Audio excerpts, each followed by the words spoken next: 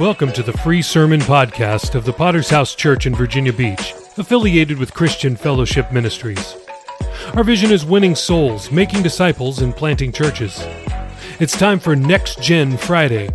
We are so excited about the future of our fellowship that we highlight the 40 and under pastors of CFM. We hope you are inspired by the deep bench of pastors and leaders coming up around the world. Make sure to subscribe from wherever you're listening to continue hearing life-changing messages. If you like what you hear, please support world evangelism by subscribing to the premium version of this podcast for even more sermons. Links are in the show notes. Enjoy today's sermon. If you have your Bibles tonight, let's open up to the book of Zechariah. The prophets, it's toward the end of the Old Testament, one of the minor prophets, Zechariah. Zechariah tonight. And I'm going to just jump right into the text tonight, and then I want to go kind of take a step back and give a context for this, for what's going on in our text. So we're going to read Zechariah 4, 1 through 10. And the Word of God says this: "Now the angel who talked with me came back and wakened me as a man who is wakened out of his sleep. And he said to me, 'What do you see?' So I said, 'I am looking, and there is a lampstand of solid gold with a bowl on top of it. And on the stand, 7 lamps with 7 pipes to the 7 lamps. 2 olive trees are by it, one at the right of the bowl and the other at its left.' So I answered and I spoke to the angel who talked to me, saying, 'What are these, my Lord?' Then the angel who talked with me answered and said to me, 'Do you not know what these are?' I said, 'No, my Lord.' So he answered me and said, 'This is the word of the Lord to Zerubbabel. Not by might nor by power, but by my Spirit, says the Lord of hosts. Who are you, O great mountain? Before Zerubbabel you shall become a plain, and he shall bring forth the capstone with shouts of grace, grace to it. Moreover, the word of the Lord came to me, saying, The hands of Zerubbabel have laid the foundation of this temple, and his hands also shall finish it. Then you will know that the Lord of hosts has sent me to you. For who has despised the day of small things? For these 7 rejoice to see the plumb line in the hand of Zerubbabel. They are the eyes of the Lord which scan to and fro throughout the whole earth." Amen. Father, we thank you for your word. I'm asking your anointing on it, God, that you help us, enlighten our hearts, our spirits, God. Speak to us and help us to understand and to know and to trust that all we do for you is done by the power of your Spirit and not by our own strength. In Jesus' name we pray. Amen. Okay, so I want to give you a little bit of context for this verse, because just by itself, this portion of Scripture is a little bit confusing. You're like, what in the world? Who's the angel? Who's Zechariah? Who's Zerubbabel? What are they even talking about? Anybody lost so far? All right, we got to get lost before we can get found. Praise God. And so the historical context of what's going on in our text tonight is that Israel was called by God to be his special people. They were rebellious, however, and didn't obey God. And so God said, listen, what's going to happen is your enemies, the Babylonians, are going to come. They're going to attack Jerusalem. They're going to tear it down. They're going to tear your temple down. And they're going to take you captive to Babylon for 70 years. And so for those of you that have been to Iraq, maybe you went all the way to Baghdad. That's Babylon, essentially, right there. And so here, the king of Babel comes, attacks Jerusalem, takes all of the Jews prisoner, returns to Babylon, and they're there for 70 years. Now, what's interesting is that there was a prophecy given while they're there, and it said that God had some hope for his people, that he hadn't given up on his people just yet. How many know that's good news? Anybody ever blown it and you're like, oh man, it feels like it's all over? Well, I got good news for you. God doesn't just cut you off after the first mess up. He's willing to help you and work with you, but you have to meet some of his requirements. You have to turn back to him. Amen? Anyway, so God sends out a prophecy and he says, there's going to be a king. His name will be Cyrus. He's not even born yet. But this man is going to, what he's going to do is I'm going to put it in his heart to return the people of Israel back to Jerusalem. Not only that, but he's going to finance the rebuilding of the temple that has been destroyed by the Babylonians. And my name will be glorified in all of this. Praise God. So when the time was completed, here's Cyrus has become the king of Persia. And in 2 Chronicles 36, we find at the very end of the book of 2 Chronicles and into the beginning of Ezra, we see this. Basically, it says the same thing. And this is what it says. 2 Chronicles 36, 22 through 23. Now, in the first year of Cyrus, king of Persia, that the word of the Lord by the mouth of Jeremiah might be fulfilled, the Lord stirred up the spirit of Cyrus, king of Persia, so that he made a proclamation throughout all his kingdom, and he also put it in writing, saying, Thus says Cyrus, king of Persia, all the kingdoms of the earth the Lord God of heaven has given me, and he has commanded me to build him a house at Jerusalem, which is in Judah. Who is among you of all his people? May the Lord his God be with him, and let him go up. In other words, he's saying, listen, so we've got all these Jewish people. There are slaves. There are captives. But the time has come. God says it's time for them to go back to Jerusalem. And we need to build them a temple. We're going to build a temple to the Lord so that they can worship the living God. And so Cyrus begins to do this. About 7 months go by from the time that he decreed this. About 7 months go by, and they arrive in Jerusalem, the Israelites, the Jews. So they're in Jerusalem, and the first thing they did was a very good step. They built an altar there, and they began to sacrifice and worship God. They didn't even have the temple yet, right? It was kind of like open-air services for church, right? They didn't have a building yet, but they had the most important thing. They had the altar where they could meet with God. Amen. So they established that. What's very interesting, I don't know if you know this, but they in 1800s, they actually found one of these decrees that Cyrus wrote out and sent out through his kingdom. He wrote several of them, it appears, and sent them to different groups of peoples to gather the Jews back in. They actually found one of these. It's a cylinder. It's made of stone, and it was scribed there. And when they deciphered it, they discovered it's like what the Bible says. Very interesting. Anyway, so that's just a little bit of history for you. So the Jews are back in Israel, and they built the altar, but it wasn't for another 2 years until they began work on the actual temple itself.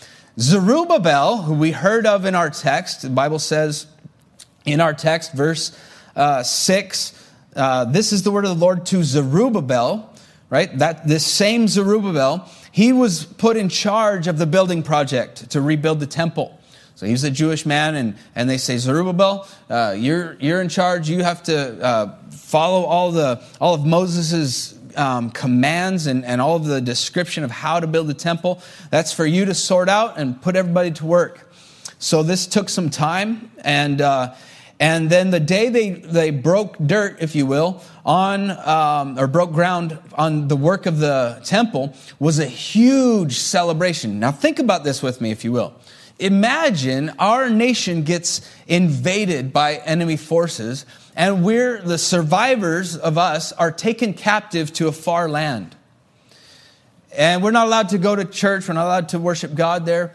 And then God says, after 70 years, many of us wouldn't even be around anymore, but our children would be, right? After 70 years, God says, okay, you're going back home, and not only are you going to go back home, but you're going to be able to take back what belongs to you, what I already gave to you, right? So you'd be able to take everything back. And so this was a huge moment when they began to build that temple. They celebrated and they sang and they feasted. In Ezra 3, we see a little bit of this. Verse 10 says this, when the builders laid the foundation of the temple of the Lord, the priests stood in their apparel with trumpets, and the Levites, the son of Asaph, with cymbals to praise the Lord. It would have been a song service like no other. Amen.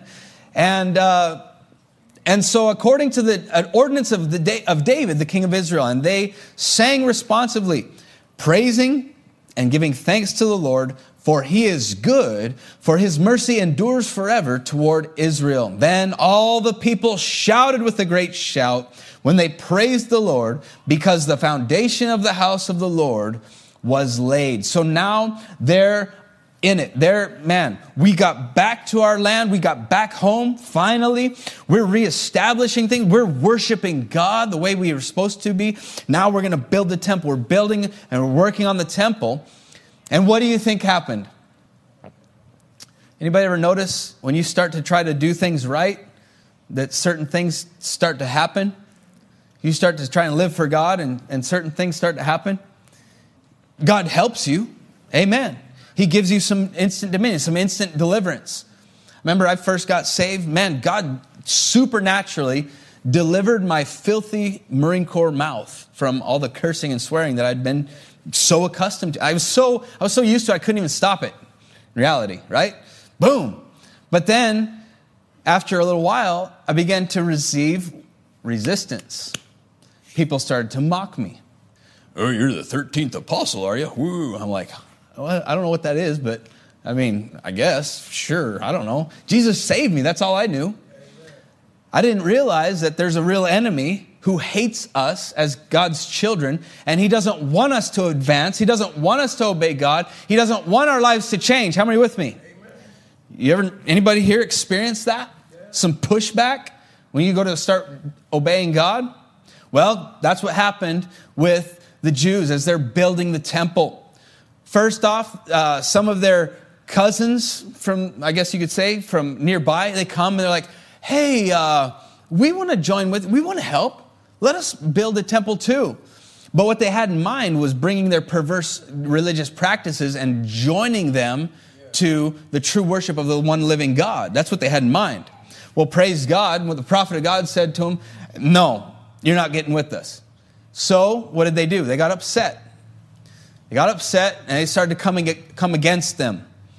And so they began to resist them. They began to threaten them. They wrote letters and sent them out throughout the kingdom. And they sent them back to the king of Babylon, who is now, he was a different man. It wasn't Cyrus anymore. Now it's Darius. And so they say, hey, there's these people in Jerusalem that Cyrus let go. And they're planning a revolt. They're planning to rebel against you. Worst of all, they're not even going to pay taxes. Now, how many know taxes are near and dear to any governor, anybody in the government, their heart, right? Because that's where they get their pay from. That's their paycheck, is your taxes, right? So Darius gets all upset, sends a command. He says, listen, if you stop right now, or I'm going to kill you all. And so they go armed and go against Israel, and they're like, okay. They stopped the building of the temple, and that was pretty discouraging. That was very disheartening. Anybody ever been really excited about something, maybe a new venture in business or whatever, or maybe you get into ministry and you're all excited, and all of a sudden it's like all hell comes against you and says, if you take one more step, I'm going to kill you. I'll kill your kids. I'll destroy your marriage. I'll come against you and ruin you. Right? You get threatened by your boss. You go to that, or sometimes, matter of fact, just recently I was dealing with an issue where a young person got saved. Parents are not on board. They don't like it. Very interesting. They're concerned, while the kid's doing all this bad stuff. Oh, we need something to change. Jesus comes along, changes them. The reason they're changing, they want to be in church. Man, I want to be in church because Jesus is changing me. No. We like the change. We like you being cleaned up, but you're not going to live for God. Hindrance, resistance, stop the work, don't advance. You better stay right there. Don't go any further. Right? Well, so they've been stopped, they've been hindered, they're discouraged. It looks like this temple is never going to be built. It's never going to be finished. They're never going to actually receive the promise that God gave them. And that's right where our text picks up. And this is where Zechariah, the prophet Zechariah, he's seeking God, and God sends an angel and sends a message to him, and he says, listen, Zechariah, basically to summarize our text, we're going to go back through it and look at a couple verses, but basically to summarize our text, the angel comes to Zechariah, he says, listen, I'm going to be with you. You're going to see the power of God, but it's not going to be by your effort. It's not going to be by power or might. It's not going to be, you're not going to wage war against these people and win against them and then be able to do, no. My Spirit is the only way you're going to be able to finish the work that I've called you to do. How many can say amen? Is God talking tonight? This is His word to us this evening. I love that song we sang. Not by might, not by power, by my Spirit, says the Lord. We will fight, we will conquer, we shall stand. Amen. And so this is what's going on. And he says, listen to this. Listen what he says. Verse 6 of our text, Zechariah 4:6. He answered and he said to me, this is the word of the Lord to Zerubbabel. Not by might nor by power, but by my Spirit, says the Lord of hosts. Who are you, O great mountain? Before Zerubbabel, you shall become a plain. In other words, God's going to remove the hindrance. Amen? You'll become a plain. And he shall bring forth the capstone. What is that? He's talking about the last stone of the temple. In other words, he's going to finish the work. He's going to bring forth the capstone with shouts of grace to it. The hands of Zerubbabel have laid the foundation of this temple, and his hands shall also finish it. Amen. How? By the power of the Spirit of God. So let's take a look at a couple things. I want to look first at human might and power. I want to look secondly at God's might and power. And then third, we're going to look at by God's Spirit. And we're going to pray tonight, and God's going to help us. How many are with me? Amen. So human might and power, we know that we're limited, aren't we? Our power and our might is always corrupted, right? It's limited to our own efforts, to our own abilities. Ecclesiastes 4:1 talks about this. And Solomon writes, he says, I considered all the oppression that continually occurs on the earth. And this is what I saw. The oppressed were in tears, but no one was comforting them. No one delivers them from the power of their oppressors. So oftentimes what we see in man's power is that man uses his power to oppress others. Very interesting, right? To shut them down. We don't want to hear what you have to say. You need to be subject to us. Silence your mouth, and especially don't do what God wants you to do. We are essentially what humans always do with corrupt power. Humans always try to set themselves up as God. Amen. This is what's going on in our nation right now. If you hadn't noticed, our government thinks it's God. It's not God. If it wasn't for God, they would have no authority. How many are with me? Amen? That doesn't mean that we take up arms and attack the White House tomorrow or something. That's not what I'm saying. Okay? So just the YouTube gods, just so you know. We pray for them. Amen. We pray for them. That's way more powerful than assaulting some business or building, right? Anyway, so human power is corrupted. Genesis 6:5. The Lord saw that the wickedness of man was great in all the earth, and that every intent of the thoughts of his heart was only evil continually. Oh, that's pretty wicked. It's pretty dark. And when you put somebody like that in a position of power, and they have power over other people, it's a nightmare. How many are with me? This is what we see going on in history. We've seen things like this actually take place. Places like China, Russia, Cambodia. I was recently there. The killing fields of Cambodia. They massacred almost 3 million people in just about 4 years.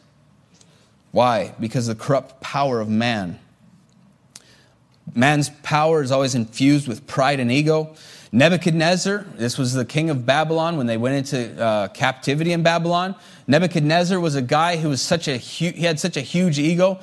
He put his name on every brick in the buildings of Babylon. I am the man. And as he's walking through his palace and he's admiring all of his great deeds and feats, he's talking about, he's boasting about all this. And God says, you know what? I'm going to humble you. And he basically turned him into a beast. He lived like that for a long time till he came to himself and he's like, you know what? God's greater than I am. Praise God. Why? Because human power is limited, isn't it? It's limited. Thank God, honestly. Because come on now, how many of you ever thought, man, it's a good thing I'm not God? Because that person that just did that to me in traffic right now, lightning. Oh, I don't know what happened. Sorry about that. Have to get somebody to fill the pothole there now.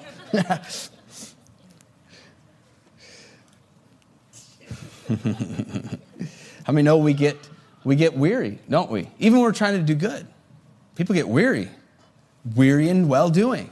You know why Galatians tells us to not grow weary in well-doing? Because we do grow weary in well-doing. So he says, don't do it. Don't forget, right? Make sure that God is strengthening you. Isaiah 40, verse 30, even the youths shall faint and be weary, and the young men shall utterly fall. Psalm 33, 13, the Lord looks from heaven, and he sees all the sons of men. From the place of his dwelling, he looks on all the inhabitants of the earth. He fashions their hearts individually. He considers all their works, but no king is saved by the multitude of an army. A mighty man is not delivered by great strength, and a horse's vain hope for safety, neither shall it deliver any by its great strength. And so what we see is that all of our strength, all of our might, all of our power, none of it is good enough. None of it is enough to do God's will and God's work. And that's exactly why a lot of people don't do God's will. Because they're trying to do it in their own strength. They're trying to do it in their own way. Trying to do it in their own will. And then they wonder why I'm struggling with all these besetting sins and why I keep falling into the same thing. Well, it's because you're doing it on your own strength. This was something we saw a lot in Argentina where guys, it was very common that they would say this. They're in and out of church all the time, right? Some of these guys in particular. And they would always say the same thing. They'd come back to church and they're wanting to start and, man, I'm going to live for God. And I got to be strong. That's what they always would say. And I would always tell them, you will never be strong enough. And they'd look at me like, oh, how dare you? I'm like, that's exactly why you continue to fall. Because you're trusting in yourself. And your strength and your power is never going to be enough. You will never overcome even one sin with all your strength and all your might. If you've dedicated your entire life to overcoming one single sin, you never could do it in your own strength. How many are with me? This is the truth. Because sin is more powerful than us. And when you give it to your room, whoever commits sin is what Jesus said? A slave to sin. And so this is why we need God's might and God's power. This is what our text tells us. Verse 6, this is the word of the Lord to Zerubbabel, not by might nor by power, but by my Spirit, says the Lord of hosts. God's power, how many know God's power is first of all pure? He doesn't have ulterior motives. He's never corrupt in his power. He's never seeking to just take advantage of people and milk them for all that they're worth so he can just get what he wants out of them. His desires, you know what God's real desires are? You want to boil it down to two phrases? First phrase, love the Lord your God with all your heart, mind, soul, and strength. Second phrase, love your neighbor as yourself. That's really at the root. You boil it all the way down to the most basic element. This is what God wants to empower us to do. To love him with all our heart, mind, soul, and strength, and to love our neighbor as ourselves. Imagine if we just all did that all the time. If everybody in the world just did that all the time, could you imagine what this place would be like? It would be heaven is what it would be. That's exactly what it would be. It would be heaven. God's power is pure. God's power is unlimited. He says, he specifies, verse 7, I am the Lord of hosts. The Lord of hosts. What is that talking about? He's talking about the Lord. Another translation might say the Lord of armies or of heavenly hosts, the heavenly armies. He's God over all spiritual powers, over all powers on earth, all of creation. He's a Lord over all of it. And so his power really is unlimited. How many know if the one that spoke creation into existence, if we're talking about his power, there's nothing he can't do except for sin. He can't sin because he's perfect. Amen. He's sinless. God's power, thirdly, comes on behalf of God's people who are doing God's work. This is very important. This is very important because that's exactly what all of us need. God, help us. We want to do God's will. How many want to do God's will? How many want to live clean? You don't want to live with regrets where you lay down at night and your conscience is nagging at you. You remember what that was like before you got saved? Conscience is just eating away. Hey, remember what you said to so-and-so? Hey, remember the time you did that? Hey, remember the time you ripped that person off and you hurt that other person and you lied to them and you did this and you did it? I remember what that was like. It's been 21 years, but I remember that, man. That's a miserable way to try and go to sleep at night. No wonder people drink themselves to sleep at night. Last night we were on base. We're at the barracks, and this young guy comes through. Couldn't have been more than 21, maybe at the most. And hey, why don't you join us for Bible study? No, I got alcohol in my room. I'm gonna go drink. What was he doing? He's trying to drown his conscience so that he can sleep, so he can deal with life. It's a miserable way to live, isn't it? It's a miserable existence. But when God's power comes on God's people, it comes because God, you're doing God's work. Amen. God's power moves mountains. Our text, he tells him, he says, listen, who are you, great mountain? Before Zerubbabel, you shall become a plain. In other words, all of the resistance, all of the opposition, everything that's hindering and that's stopping the work of God, even King Darius, and all of his power can't stand before God. And so Zerubbabel, it's coming. It's coming. You might not be doing everything you want to be doing right now. You're not seeing everything you want to see just yet. But listen, I've already promised you, you're going to build the temple. You're going to finish the work. God's power is coming, and I'm going to make it happen. I'm going to make it possible. Jesus spoke about this in a very similar principle. Mark 11, verse 22 says that Jesus answered and he said to them, have faith in God. For assuredly I say to you, whoever says to this mountain, be removed and cast into the sea, and does not doubt in his heart, but believes that those things he says will be done, he will have whatever he says. Therefore I say to you, whatever things you ask when you pray, believe that you receive them, and you will have them. What's Jesus talking about? He's talking about doing God's will, right? He's not talking about making the Blue Ridge Mountains disappear. Okay? Take them and throw them into the ocean. Fill up topsail with them. No, that's not what he's talking about. He's talking about anything that hinders God's will in your life. When you pray, when you lay hold of God and you have confidence that it's going to be as you said, God, this thing is hindering your will in my life. This thing is keeping me from fulfilling the destiny in your calling in my life. This is not acceptable. This has to go in Jesus' name. Yeah. What does Jesus promise? You ask that believing, and it will be done for you. Hallelujah. Amen. Man, that's great news. That is great news. Especially if you're here tonight, you're trying to do right, and you're struggling through, and you're not seeing the advances that you know you need. You're kind of stuck. You're kind of hindered. Jesus says, that's going to move. It's going to move. Why? If you're really wanting to do God's will, and you speak to that mountain in Jesus' name, it's going to move. Amen? It's by God's Spirit. It's not by your own will. It's not by your own strength. It's not by our own wisdom or our own understanding. It's only by God's Spirit. Not by might nor by power, but by my Spirit, says the Lord of hosts. And so God's purposes will be fulfilled in the earth through his called men. This is a wonderful promise. You know, if God's promised you something, you need to believe him for that. If he's called you to something that's beyond yourself and you say, there's no way I could do that, well, praise God.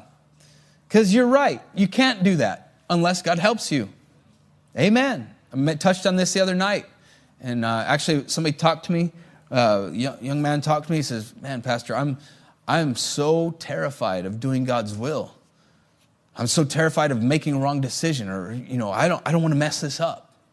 I said, well, that's a good fear to have. That's a healthy fear to have.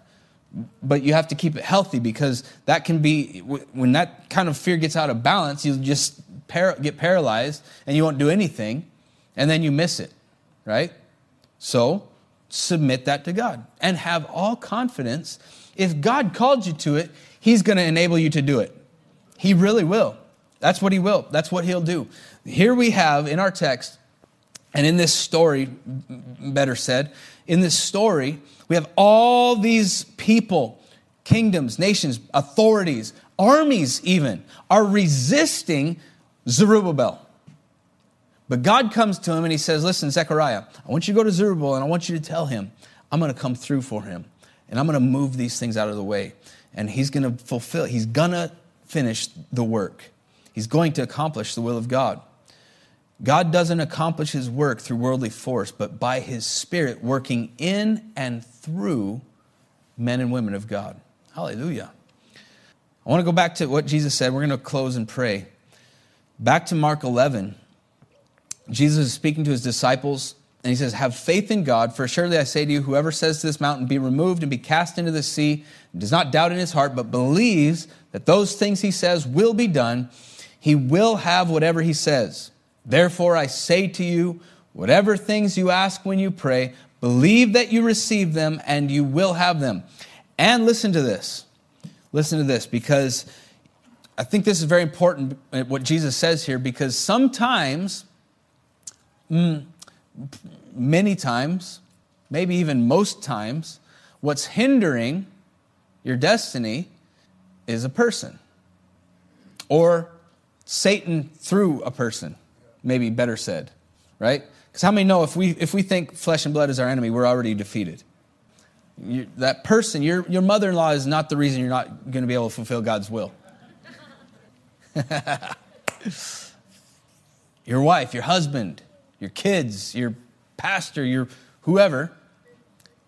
Are you listening tonight? You hearing me tonight? Listen, who is greater than the Holy Spirit, than God? Who? Nobody. Not a single person. But if I'm holding something against them and I'm so focused on them that I won't let them go so I can do God's will, how many know that can hold me back? That mountain won't come down unless I deal with it. This is why Jesus says right here, he ties these thoughts together. He says, if you have faith and you say to this mountain, be removed and cast into the sea, it will be done. But listen to what else he says. And, what does and mean? It means along with that truth comes this truth. You can't separate them. It's like a truck and trailer. If you're going to work and you lose your trailer, it's got all your tools in it, you're not going to be able to do your work, right? And have them hooked together. This is what Jesus says. Verse 25, whenever you stand praying, if you have anything against anyone, forgive him, that your Father in heaven may also forgive your trespasses. But if you do not forgive, neither will your Father in heaven forgive your trespasses. Wow. So what is he saying? We get our hearts right, and we believe God, and we take him at his word, his promises. There's nothing can stand in our way. Why? Because God's power, God's Spirit will partnership with us to fulfill God's will. And this happens. God has not changed. He's the same yesterday, today, and forever. And his promise that not by might, not by power, but by his Spirit, it was true for Zerubbabel. Zerubbabel finished the work. Amen? He finished the work. They restored the temple. And that temple stood all the way from his time until after Jesus' death. Amen? Well, whatever God's called you to do, you'll do it by God's Spirit, by God's power. You align yourself with his will, forgive, let it go, trust in God, he'll bring it to pass. Amen. Amen. Let's pray tonight. Let's bow our heads and close our eyes just for a moment, if you would, please.